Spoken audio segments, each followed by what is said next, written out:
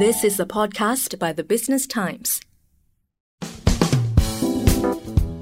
Welcome to BT Podcasts, audio for you by the Business Times. I'm your host, Chris Lin. In this episode, we'll be discussing ESG and property investing, how sustainable developments can save you money. This episode is brought to you by M+S. Our guest is Ong Chun Fah, CEO of Edmund Thai & Company. Welcome to the show, Chun Fah. Thank you, Chris. Thanks for having me. Now, environmental, social, and governance, or ESG, is an increasingly important theme for retail investors. What's ESG's impact been on the Singapore property market, and how will the impact continue to evolve? Well, indeed, Chris, as you've mentioned, ESG is becoming increasingly important at the global level. I think as reflected by climate change and even the pandemic that we are in. In fact, our Prime Minister has mentioned that this is really something that we need to look into. In fact, Singapore is warming twice as fast in the last decade. So it is for each and every one of us that we need to do our part.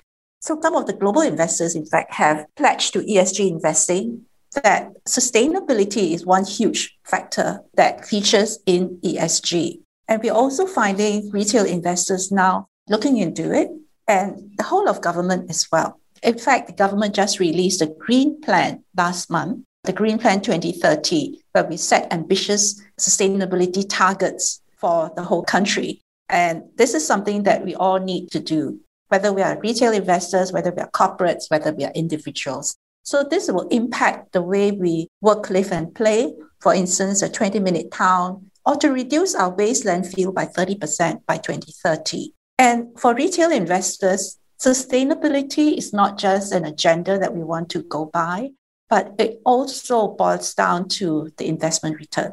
For instance, there's new technologies now, whether we're talking about harvesting the rainwater using motion-activated LED lightings, and many other technology that we can employ. And some of them is just plain sighting of how you sight the development so that it catches the wind, or so that it doesn't get so much sunlight, so it reduces the energy load. So all these translates to dollars and cents. So we have seen very high-end, for instance, developments that really doesn't cost that much because they have all these sustainability features being built in.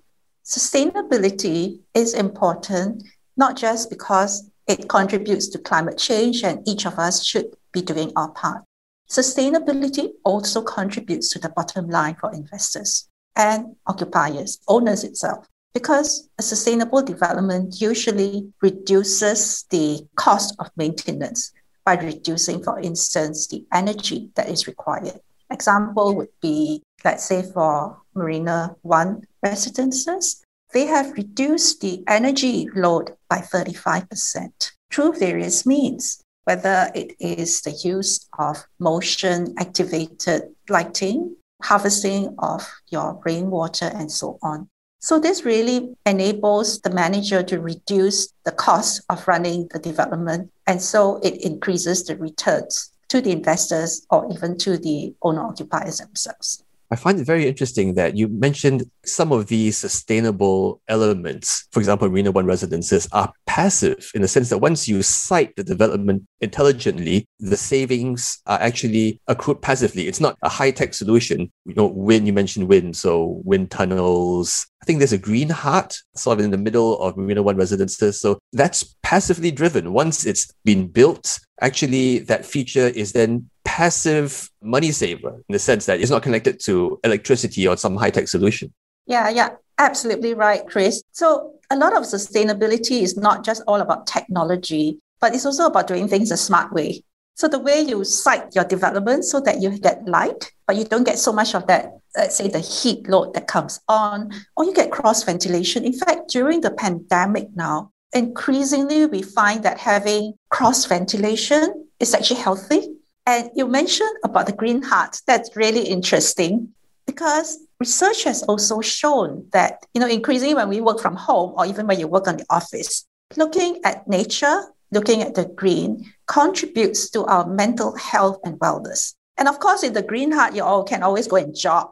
You can go and exercise. There's a pool there. And so all these contributes to not just the physical, but the mental health and wellness as well. And I was pleasantly surprised, actually, that sometimes when I go down over the weekend, I do see families at the Green Heart, and there they're just enjoying the greenery, the waterfall, the features, making purposeful trip there with their children. So good for the residents, and I think it's good for the community.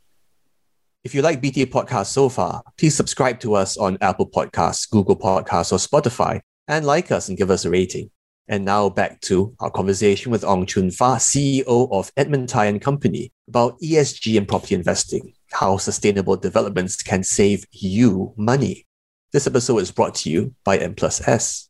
Now, before the break, we were talking about ESG and sustainability in particular. Interesting points that sustainability is not just about high-tech solutions or energy-consuming solutions. Some of them are passive, such that once they've been made, as in those parts of the developments are made, the benefits accrue passively. One example was Green Heart, which saw this greenery lifestyle center in the middle of Marina One residences. That is something for all residences and, of course, for families to enjoy. There is, I think you mentioned cross-ventilation. What is cross-ventilation, Chun Fah? I think it's what we have been used to in the old days, which is you open up your windows so that the wind can actually flow right through your building. So it gives you a gentle breeze and you get fresh air all the time. And I think the air quality in Singapore is generally good, so we don't have to be concerned about that.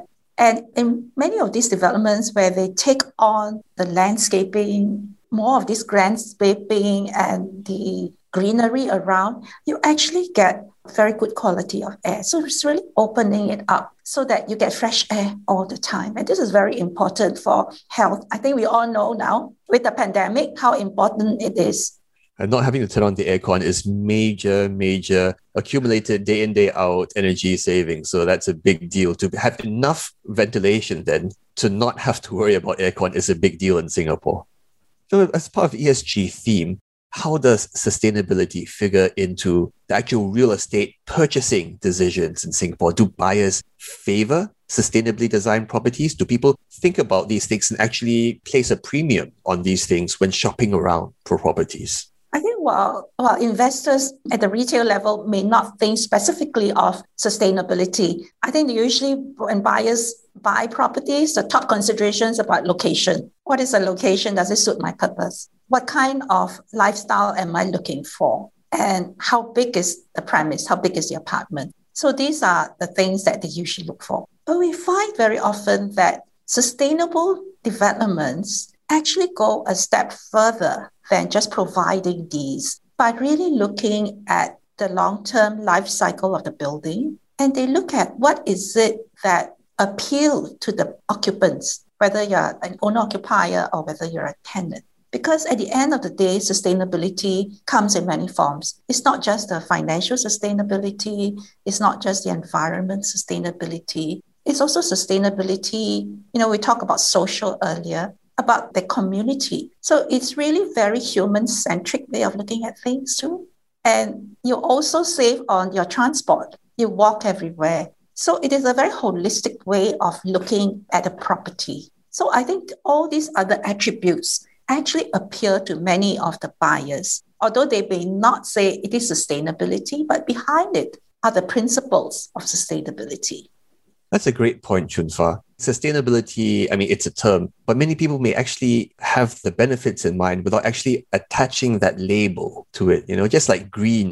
20, 30 years ago, 40 years ago, 50 years ago, parents would say, don't waste things. Don't throw them away. You didn't label it as green, yes. But that is one element of green thinking. Yeah, absolutely. And if you look at back in the 1960s, our founding prime minister started Tree Planting Day. So that's green, that's sustainable. And during those days, we're talking about making Singapore a garden city. And today we're talking about having Singapore as a city in a garden. And the garden is good for us. Well, we don't really say it's sustainable, but we know that that's the right thing to do. And it's good for us. So I think while we may not specifically put a label that this is sustainable, we are actually going for it.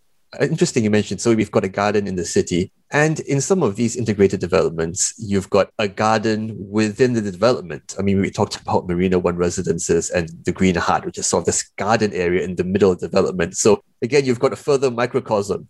It's a garden city, and you've got these developments with gardens inside them as well. I mean, that sounds like a good way to live. And you mentioned cost savings are not just about upfront savings, but long-term, you mentioned life cycle savings. Some of these savings need to be figured in looking with a wider time horizon then, would you say? Yes.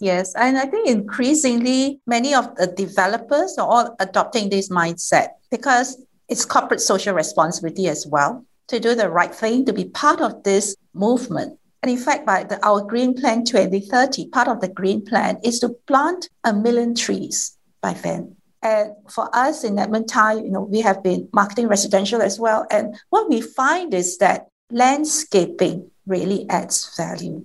Landscape is not just planting a few trees and plants here and there, but it's very thoughtfully laid out from the occupier's perspective. And we find that our buyers, our tenants really value that.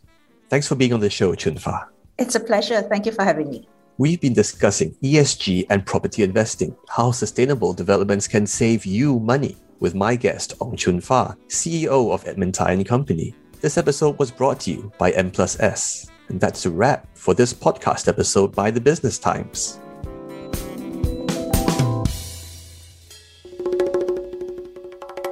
That was an SPH podcast by the Business Times. Find us on Spotify, Apple or Google Podcasts, or streaming on Google Home. Do feedback to us at podcast@sph.com.sg.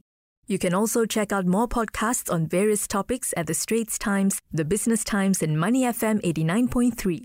Any financial or investment information in this podcast is for use in Singapore only and is intended to be for your general information.